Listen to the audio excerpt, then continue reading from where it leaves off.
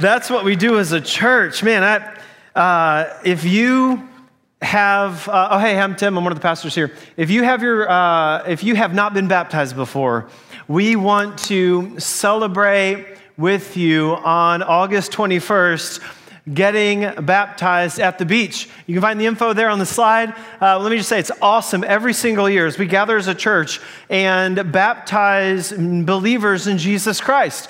This video is awesome because it highlights both what baptism is and what it's not.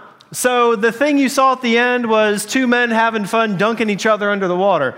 That's not baptism, all right? And that was Eric and Philip, the guys in charge here, you know? And so they were leading by example, helping us know how to have fun, and also seeing that that's just two people getting dunked under the water. The rest of those, though, was those who have placed their faith in Jesus Christ get baptized. That's what we do. Now, that's not to in any way dishonor the intentions that maybe your parents or others had if you had a faith background that you were sprinkled as a kid or whatever that was. But rather, we look at Scripture and we see that those who believe in Jesus then get baptized. And so if you're a follower of Jesus and you have not been baptized after believing in Jesus, then you are someone who needs to get baptized. And so if you could let us know by texting baptism to the number right there, we will get you set up and lined up so that you can be baptized at the beach. We're praying that God would bring 100 people to faith in Christ, that we would get to baptize 100 people at beach baptism on August 21st. And so let's actually just do that as a church right now. Can we stop and just pray for that? Because we're going to talk about how we are involved with that. One way is if you're not baptized, to get baptized. And the other way is, well, we're going to see in Matthew chapter 5 what that is. So let's just pray together. So actually, where you are, stop, and let's pray that God would give 100 people to be baptized through faith in Jesus Christ and following in obedience on August 21st. So let's pray. Pray wherever you are. I'm not going to lead you. I'll close this out at the end, okay? Let's pray together.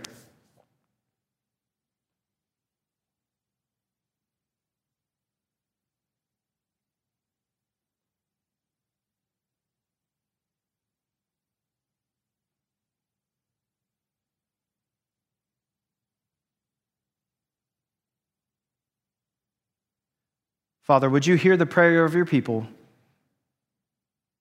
God, would you call people from darkness into light? Would you call those to be made new, to give life? That they would find that in Jesus Christ and be baptized. Lord, I pray for those in here who have not been baptized, but know they ought to be. Lord, I pray that you would give them the courage to be baptized, following in obedience to your example and what we find in Scripture. God, would you give us the courage to respond appropriately to you? We love you, Lord. It's in your name we pray. Amen. All right, you guys, go to Matthew chapter 5. That's where we'll be this morning.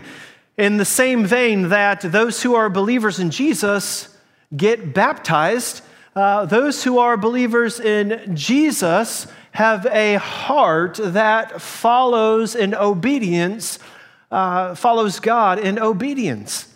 We have a heart that's been changed. We have a heart that now beats by the Spirit of God to do things like be loving and joyful and peaceful and love, joy, peace, patient and kind and love, joy, peace, patience, kindness, goodness, and faithful, and gentleness, and self-control. I had to sing the song in my head to get through the fruit of the Spirit, right? Like that's what God has done in our hearts. We obey Him. We follow Him. That's what we do, or at least that's what we ought to do. But we know that in this text today, if you've been around church for a while, Matthew 5:13 through 16, we're going to see that Jesus tells us that we are the salt of the earth and the light of the world. Obviously, He is the source of light. He is the light of the world that shines in the darkness We are the light of the gospel to this world. We are the salt of the earth. We're going to see what that means. But we know that it's easier to grow salty when things around us don't seem godly, as opposed to being the salt of the earth. It's easier to seem like we're enlightened rather than being the light to this dark world. It's easier to do no work to serve others for the sake of the gospel than to do good works, glorifying our Father who's in heaven. This is what was going on when Jesus is preaching the Sermon on the Mount to those that are there listening.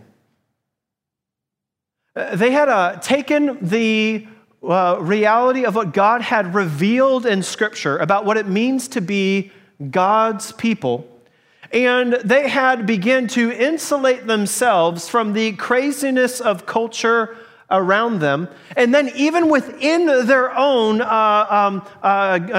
religion, the leaders of that Jesus is speaking to, the Jewish leaders, the Pharisees and the scribes, and even the disciples raised in this culture, began to twist the idea and the purpose that God has for his people in being on this earth, in saving them and being with them here on this earth, and made it so that instead of serving, they were to separate from the world around them.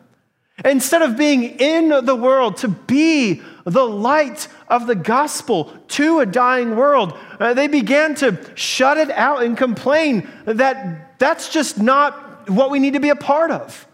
The darkness and the dirtiness of the world was something that they would avoid and be separated from, rather than separated, sanctified, and in the world to spread the light of the gospel that is the good news of Jesus Christ.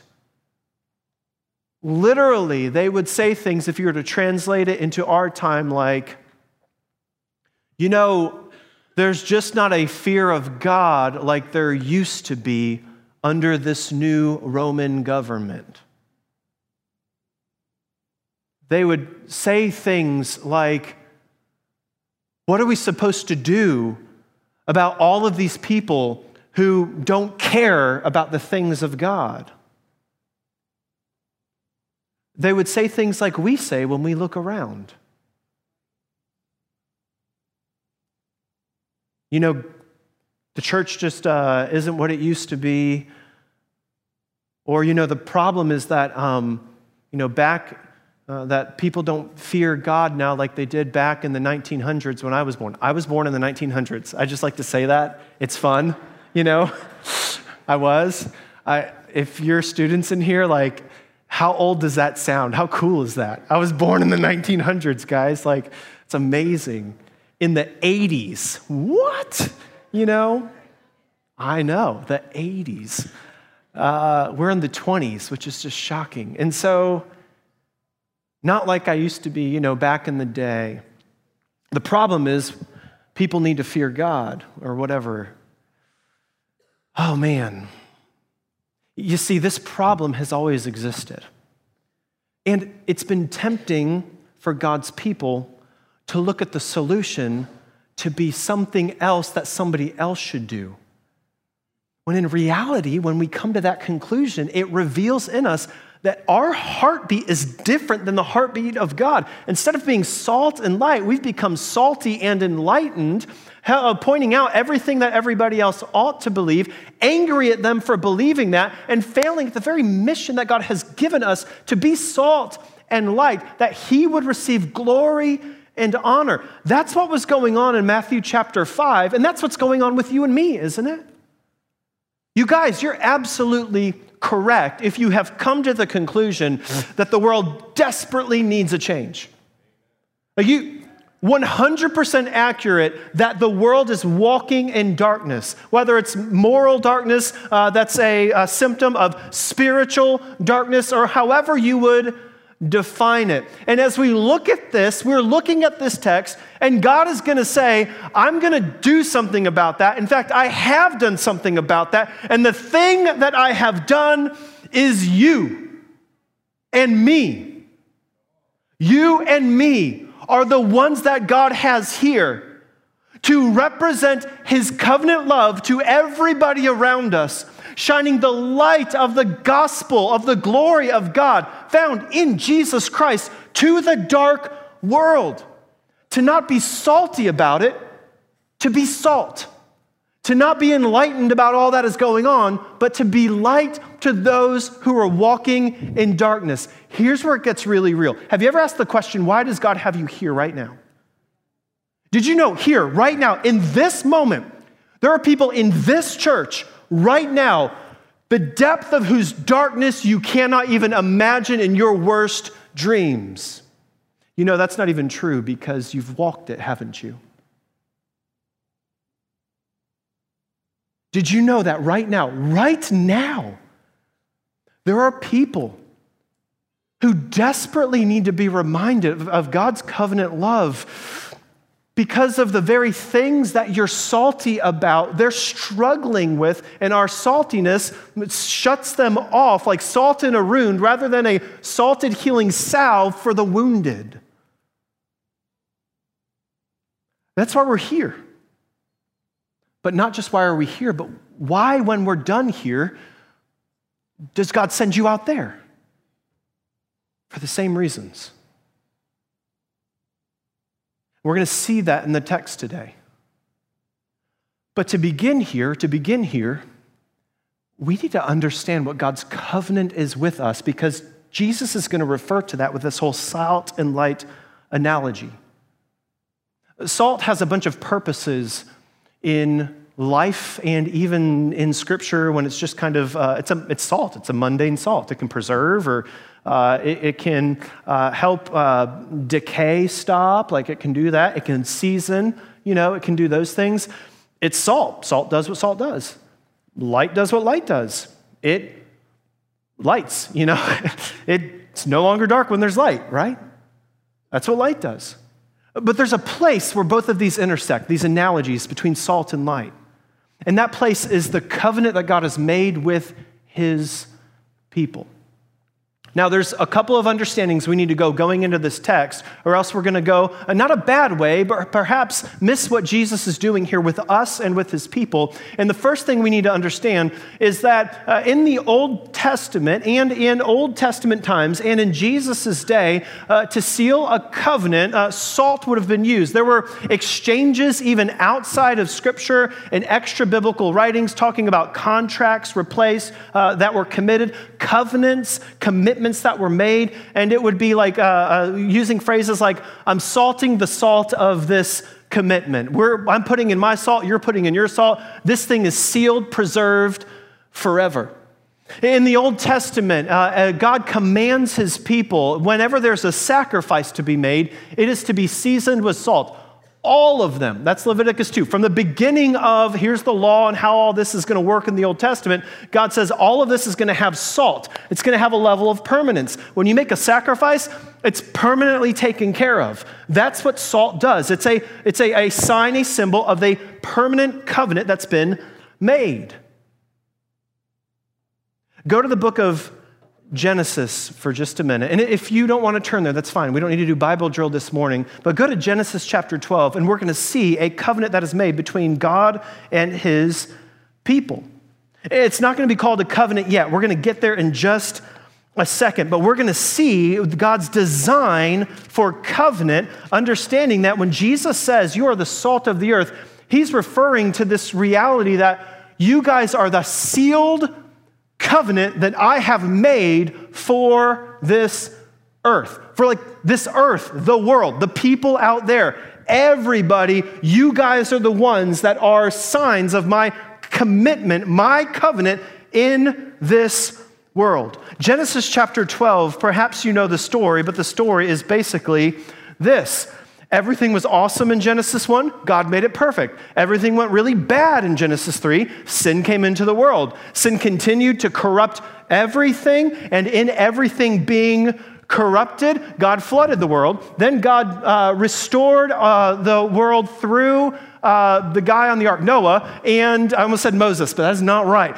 Through Noah, and the earth is again going on, and out of nowhere, we kind of have like the genealogy of Noah and who begot who and whatever. And then out of nowhere, this guy Abram pops up, and God says, mine. You're going to make my people. In Genesis chapter 12, just out of nowhere, Abram didn't do a single thing to earn this. God just picks him, and he says, verse 1, now the Lord God said to Abram, go from your country and your kindred and your father's house to the land that I will show you, and I will make of you a great nation and will bless you and make your name great so that you will be a blessing. I will bless those who bless you, and him who dishonors you I will curse. And in you all the families of the earth shall be blessed. He calls out Abraham and he says, Abram, this is my commitment. I'm going to take you, and from you, I'm going to bless the nations, that you're going to be a blessing to others. I'm going to bless you so you would bless others. I will be with you so that you can be a blessing and allow others to be blessed by me blessing you. This isn't material possession. This is God being with people so that he would have presence on the earth, a group of people who are telling others about him, that they could also be with him. This is God's design in the beginning of Scripture. Look at how the covenant continues in chapter 15. In chapter 15 of Genesis, God tells Abram, I'm going to remind you of what this is. I'm going to call it something specific. And in verse 17, he begins to use a word that we're going to continue to use, the word covenant. And he does something to seal this and say this is permanent. Verse 17 of Genesis chapter 15. God causes Abram to fall into a deep sleep. And when the sun goes down, verse 17, and it was dark, behold, a smoking fire pot and a flaming torch passed between these pieces. God sacrificed animals, cut them in half, and Abram falls asleep. And this is how he appears. He appears as light in the darkness, passing between the sacrifice, the blood that was spilled, to seal what's about to happen. He says, on that day, the Lord made a covenant with Abram, saying, to your offspring I give this land, from the river of Egypt to the great river, to the river Euphrates, and the land of the Kenites, the Kenizzites, and all the people. The word covenant is used. He makes Abram fall asleep. Abram, who was selected in chapter 12, not because of anything that he did, but just simply by the grace of God. He then takes him. Abram doesn't do a single thing. He sleeps through the entire commitment ceremony. How would you feel if your to-be bride or groom slept the whole wedding, right? How would you feel if he woke up married? I mean, that would be a different conversation. But like in this, Abram literally didn't do anything. He didn't do anything. It's God himself who does all this. It's God himself who appears. It's God himself who commits and says, I'm making a covenant with you.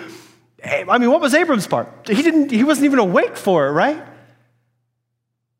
Look at how God continues to talk about this covenant, what it means to have the nations in mind. When it comes to the covenant between God and God making a people from Abraham and making you and me going to be following into the New Testament as believers in Jesus Christ, who are now brought under the covenant of Abraham by faith in Jesus Christ. Look at verse 17. Watch how this develops. Verse 17, going into beginning in verse 4. Verse 3, Abram falls on his face because God shows up. Verse 4, behold, my covenant is with you, and you shall be the father of a multitude of nations. No longer shall your name be called Abram. He didn't have any kids at all. Like, he was beyond the age of having kids, and so were his wife. Seth Peterson, our youth pastor, will explain that to you if you don't know what that means after the service, okay? He couldn't do that. And he says, I'm going to change your name so you are actually the father of many nations. Abraham, for I have made you the father of a multitude of nations. I will make you exceedingly fruitful. I will make you into nations, and kings, highlight that, kings shall come from you, and I will establish my covenant between me and you, your offspring after you throughout their generations, for an everlasting covenant to be God to you and your offspring after you. And I will give to you and your offspring all the land for an everlasting possession, and I will be their God. This is the beginning of God's making a covenant that he made with Abraham before he even had any kids, to say, from you, I'm going to save nations of people. Nations of people. I'm going to raise you up so that in blessing you, the nations would be blessed. And being your God, the gods would come to know me, the nations rather would come to know me as their God. Now we're going to go one more place, and then we're going to go to Matthew chapter 5. Watch how all this is cultivated from beginning to end in Scripture, which means we have to go to the very end. Go to Revelation chapter 21. We're going to see God's covenant to the nations fulfilled. This light that passes among his people. The sacrifice who comes and passes as a light between to seal forever and ever the glory of God to the nations by God's promise. Revelation chapter 21, beginning in verse 22. Like literally the end. Well, a few verses after this and like half of a chapter in chapter 22. But look at the end, verse 22. And I saw no temple in the city. This is John, who's writing Revelation, reporting what he sees in the new heavens and new earth when everything is finally made good that has been made bad by sin, when God remakes everything just by his word, when the covenant is fulfilled that he is with his people, he is their God, and they are his people. We find out a few verses before that. And John says, this is what it looked like. I saw no temple in the city, for the temple is the Lord, the God Almighty, and the Lamb. And the city has no need of sun or moon to shine on it. Watch the light, the burning torch that's walking through, who is the sacrifice. For the glory of God gives its light, and its lamp is the Lamb that has been sacrificed to seal the covenant. By its light will the nations walk, and the kings of the earth will bring their glory into it, and its gates will never be shut by day, and there will be no night there. They will bring into it the glory and the honor of the nations. God's everlasting covenant from beginning to end in Scripture, sealed by an everlasting commitment, a covenant that God will be the God of his people for the nations to know him, so that in time the nations would come into his creation in relationship with him forever and ever and ever. And now this is where you and I enter this text. Because you and I are the ones who Jesus is going to say have been saved to be the representation of God's everlasting covenant on this earth, and to proclaim the light of the gospel into the darkness of this world. We're the ones who, when we look at the chaos and the darkness and the dirtiness, however you would define it, at what's going on in this world and around us, instead of saying somebody ought to do something about that, they just don't fear God like they used to. God's solution is you. They're in darkness, they need light. You're going to see. Jesus is going to say, you. They need a reminder of God's eternal covenant, of his great love that never fails and never gives up. It's going to be you. We're going to see that God has saved you to be sent into the world so that others would know his love. That's what you're doing out there, and man, what we need to be doing in here. So go to Matthew chapter 5. Matthew chapter 5, and we'll see. Matthew chapter 5 comes off of Matthew chapter 4, like, believe it or not. Like, so if you were just reading it, you would have read chapter 4 before you read chapter 5. And this idea of the covenant of God being brought about to fruition through Jesus Christ so that the nations would honor him, this is what it's built off of in Matthew chapter 4, verse 15. That the people dwelling in darkness, they've seen a great light. Before that the way of the sea beyond the Jordan, the Galilee of the Gentiles, those who are outside of God's historic people, that word would be nations, ethnos, ethnic people groups, all of them, everyone outside of God's people. That they have now seen a great light. They were dwelling in darkness, but they've seen a great light. For those dwelling in the region and shadow of death, on them a light has dawned. And so Jesus begins to preach, repent, turn, because the kingdom of heaven is right here. This beautiful kingdom that God has designed for people to be raised up, that his glory would be made known, that the nations would know the good news of God's eternal, everlasting covenant love. So for people that had forgotten that, here's what Jesus says. He says, you are the salt of the earth. Then look down at verse 14. These are parallel ideas. This would be synonymous parallelism. It just means in Scripture, oftentimes in poetry or whenever things are formed, it's saying the same thing in two different ways so you get the same point. It's like when you have kids. You say the same thing 5 different ways, they still don't get it. But like the point is, you're trying to get across the same idea. That's what's going on here. So you are the salt of the earth. You are the realization of God's covenant love. You are the manifestation. You represent God's covenant, eternal, never-ending love that he has shown to the earth. And then you are the light of the world.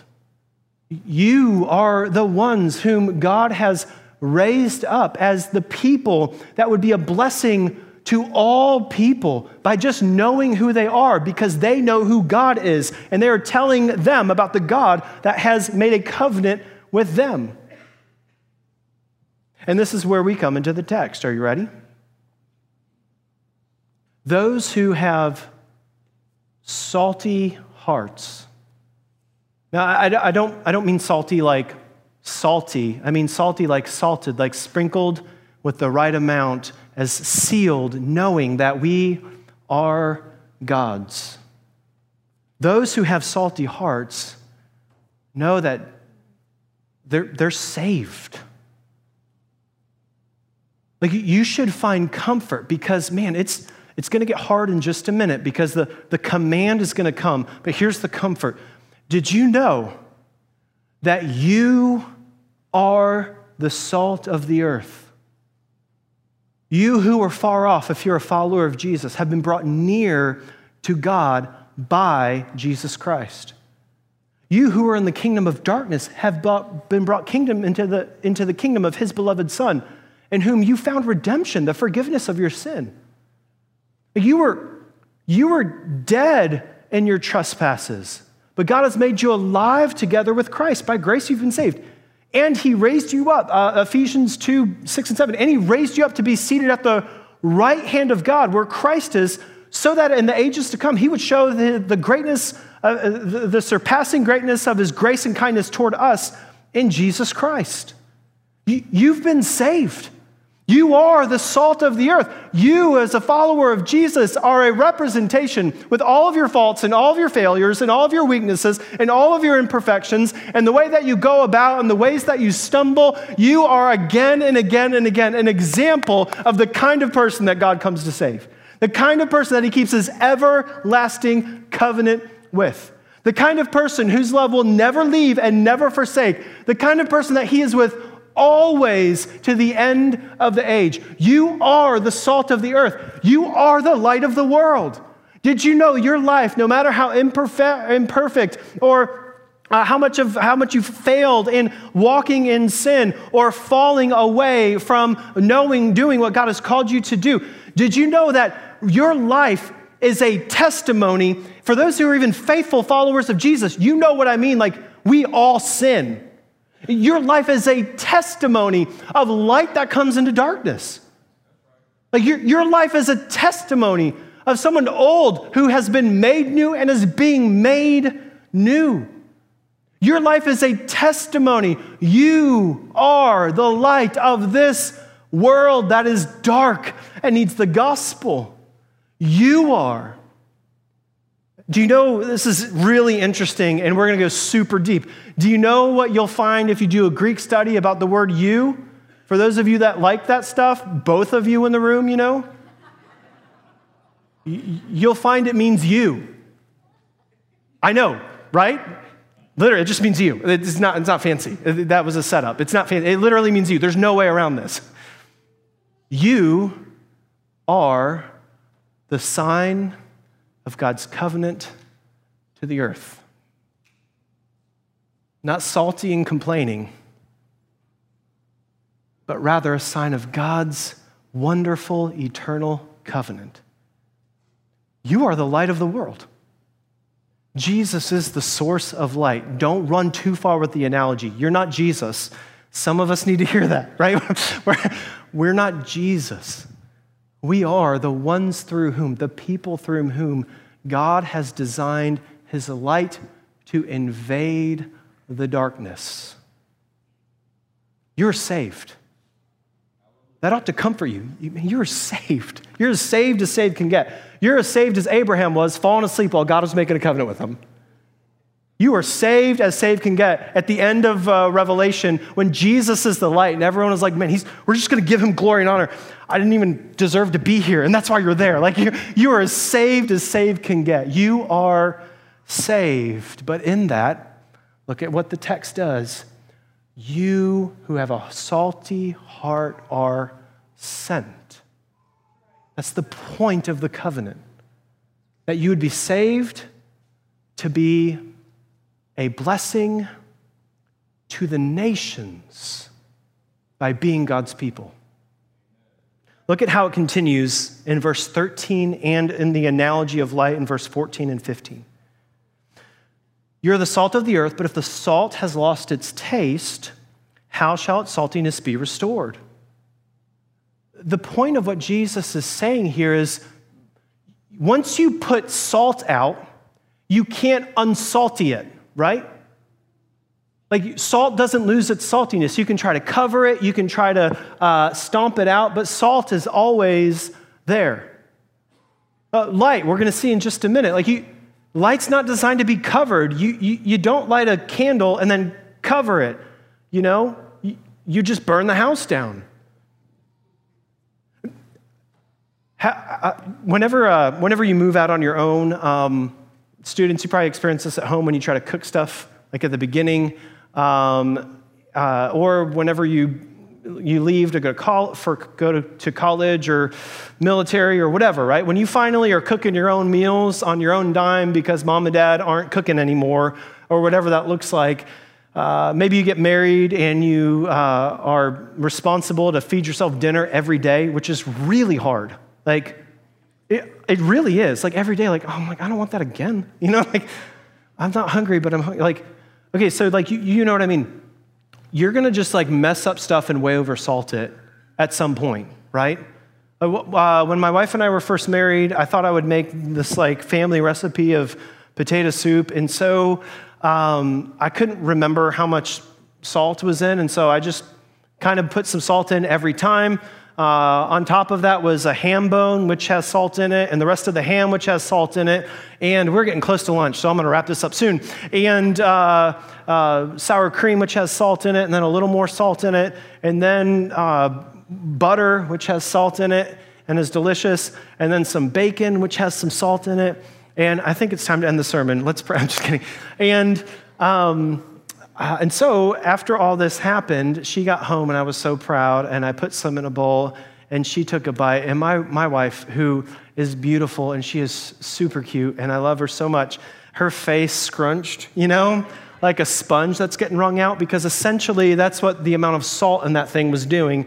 It was absorbing any like liquid she had was just squished up. And she said, how much salt did you put in this thing? And I was like, well, a little bit. And I went through the recipe, and she helped disciple me on why that was a bad idea, because it was way too salty. You know what that's like, to have too much salt.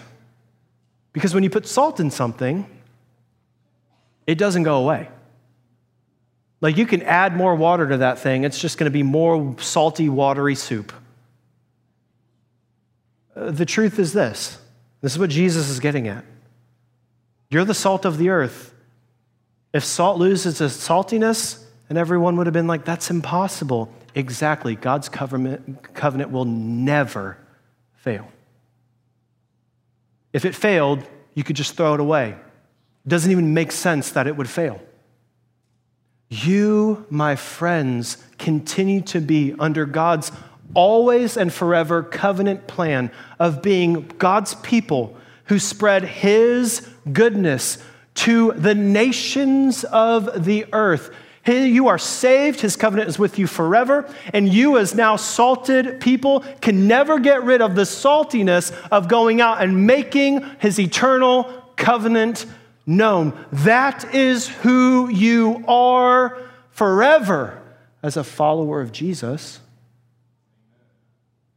You are sent, just like God has always sent his people to be made known. Look at how he continues with the light of the world analogy. Same logic and idea. He's going to say, you're the light of the world. Here's something that doesn't make sense completely at all with what you do with light. Therefore, be light. That's what he's going to do. You are the light of the world. A city on a hill cannot be hidden. Nor do people light a lamp and put it under a basket, but they put it on a stand, and it gives light to all the house. Do you see the same logic? You're designed by God's covenant to be sent out, the light of the gospel being sent out through you, the sign of God's eternal, never-ending, never-fading, always and forever love, through you, to the nations, to the world. You are saved and you are sent. But now watch where the text goes in verse 16. Not only are you saved and sent, but God's design from cover to cover in Scripture, Genesis to Revelation, is that his people would be seen so that God would be made known. You guys, this is the part that we have problems with often. We want to be seen for the wrong things or hide Christ in us. But watch what this looks like as a follower of Jesus, and then we're going to move into application and close out. You are seen. This is what God has made you to do with your salty heart. It says in the same way, okay, in other words, salt is going to always be salty. God's covenant people are always going to be representatives of God's covenant love from cover to cover in Scripture. Light is always going to be light. Light is always going to be exist so that darkness would no longer be there. The world is a dark place. You are the light of the world. You are. Always. That's our design, cover to cover in Scripture. Jesus is the light. Jesus is in us. We are in this world. We are the light of this world. We are not Jesus. We're not the source of the light. We are the ones shining the light of Christ into the darkness of this world. The darkness of the world is our problem to run at. But in this, we're to be seen. That logic now, so let your light shine before men or before others, so that, here's the result, they may see your good works. Some of your translations say righteousness. The idea is living and acting as God would have us live and act. That they would see our righteousness, our good works, and glorify our Father who is in heaven. Do you see how God's covenant chosen love for Abraham through his people, through the church, all the way to the end in Revelation of being a light to the nations so that all would know and see the goodness of God through blessing them so that they may bless others, through being with them so that they can bring others to be with God? Do you see how this works in your life now? You are the light of the world. You are the salt of the earth. God has saved you and sends you so that he would be glorified by what you are seen doing, serving him. That's what a salty heart is like. So what do we do with this? Perhaps you're in here and you're a stay-at-home mom and you're like, Tim, I can't go be a missionary right now. Like, I'm just having a hard time, keeping up with diapers and screaming and groceries and all that. Okay. Maybe you say, I don't know how this looks because I'm a student and you don't understand the darkness of my team or my group or the hallways or the classroom or whatever. Or you're in college and you're like, you don't understand my frat or sorority. Like, it's so hard. What does it look like practically? I need to go live and be a missionary somewhere. Like, maybe you're at work and you're like, man, the people, they don't know the God. What am I supposed to do with this? They're so dark and they're lost. Maybe you're in a season of life where your mobility is limited, and maybe that season will never end. Like, the next step is Jesus, and you whatever it is, it's either for now or forever, that you just aren't, you interact with 3 people a week, and they're the ones that are checking on you. Or all you do is talk with people on Facebook or social media. Or the only time that you see people is coming into this place and as you leave, or out in the restaurant, or as you go driving down the road, or at the mall, or at Target, or at BJ's, which I'm headed again to this week on the way home. My wife texted me, which I'm super excited about.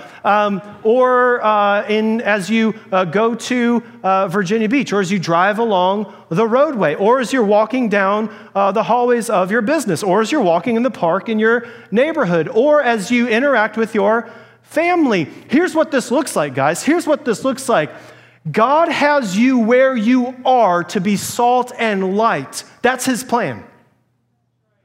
The wonderful thing about this is not a guilt trip that you're doing the wrong thing in the wrong place. This is rather powerful permission to be salt and light exactly where you are. Can I just share something with you? God is not more satisfied by me, who gets to speak to a bunch of people, than by you, who gets to have the same conversation with that 3-year-old over and over again. And that's the only conversation you get that day. I want you to know that God's plan for you is to be salt and light wherever you are. In those hallways, with your sports team, just being Jesus. What would it look like if Jesus were in the room? You be that, you're being salt and light. Be seen and serve. See those around you that have needs. Respond, react. If all you got is what you have in your home, or you have an entire business you can influence, I want you to know God has you there so that you would be the salt of the earth, the light of the world, influencing those group of people to know God by serving them so that they would become a part of the nations that glorify him. That's his call on you today. That's what it looks like. You have permission to do what you are doing where you are for the glory of God. This is the way of the gospel. And while some of you will seek God's glory in other places and nations, many of you will seek it right where you are in your own neighborhood and home.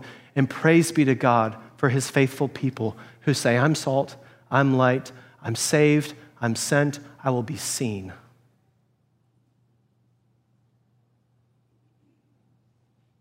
So that being said,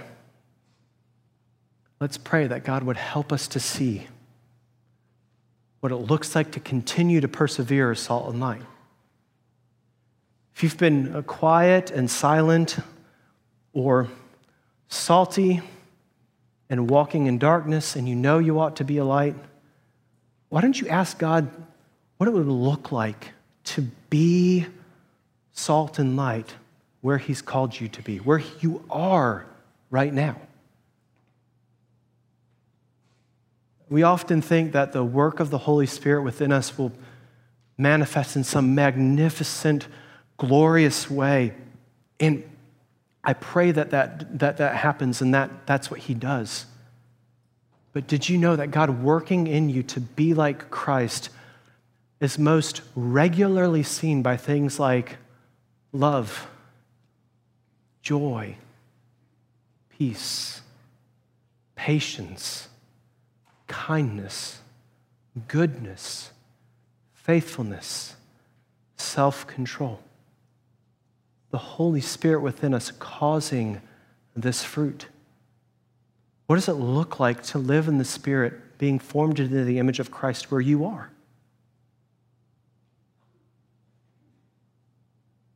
And in that watch, as God uses the beautiful reality, the courage that he gives you in opening your mouth of talking about the eternal love that he has for you, even when you fail.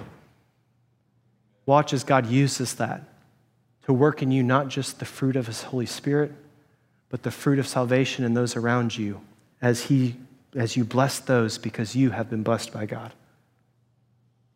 So let's pray that God would do that this week. With every head bowed and every eye closed, if you're a follower of Jesus, you just have that conversation with the Lord. If you're not a follower of Jesus, I would ask that today you would become a follower of Christ. Let me share this with you. God has made an eternal, never-ending, never-failing covenant with those who believe and trust in him. Maybe you've been sleeping on God, but he's been active and busy working on your behalf. All that's required on your end is to believe in him. And right now, even as you are working and believing in him, he's working in you. That's God in you saying, I need God. So today, would you, if you're not a follower of Jesus, ask God, say, dear God, I know I'm a sinner. And he'll agree. Say, God, I believe that you love me never ending. And you sent Jesus to die for my sin so I could have a right relationship with you. He is the sacrifice. And he'll say, that's right, I did that. You say, God, would you walk with me forever and ever, that I may be an example of your eternal covenant love to a lost world. And he'll say that, like that's what he does. That's what I do. That's what he'll say. That's literally cover to cover in Scripture. That's my plan for you. If you want to talk more about what that means and what that is, some of us will be, some of the staff will be up front. The front is open to pray if you'd like to pray with somebody or pray by yourself about what it looks like to be salt and light in your world. And always, if there's questions that are still left unanswered or clarity that can be brought, we're here to talk and pray for as long as you need. So that being said, let's stand and let's respond to the Lord.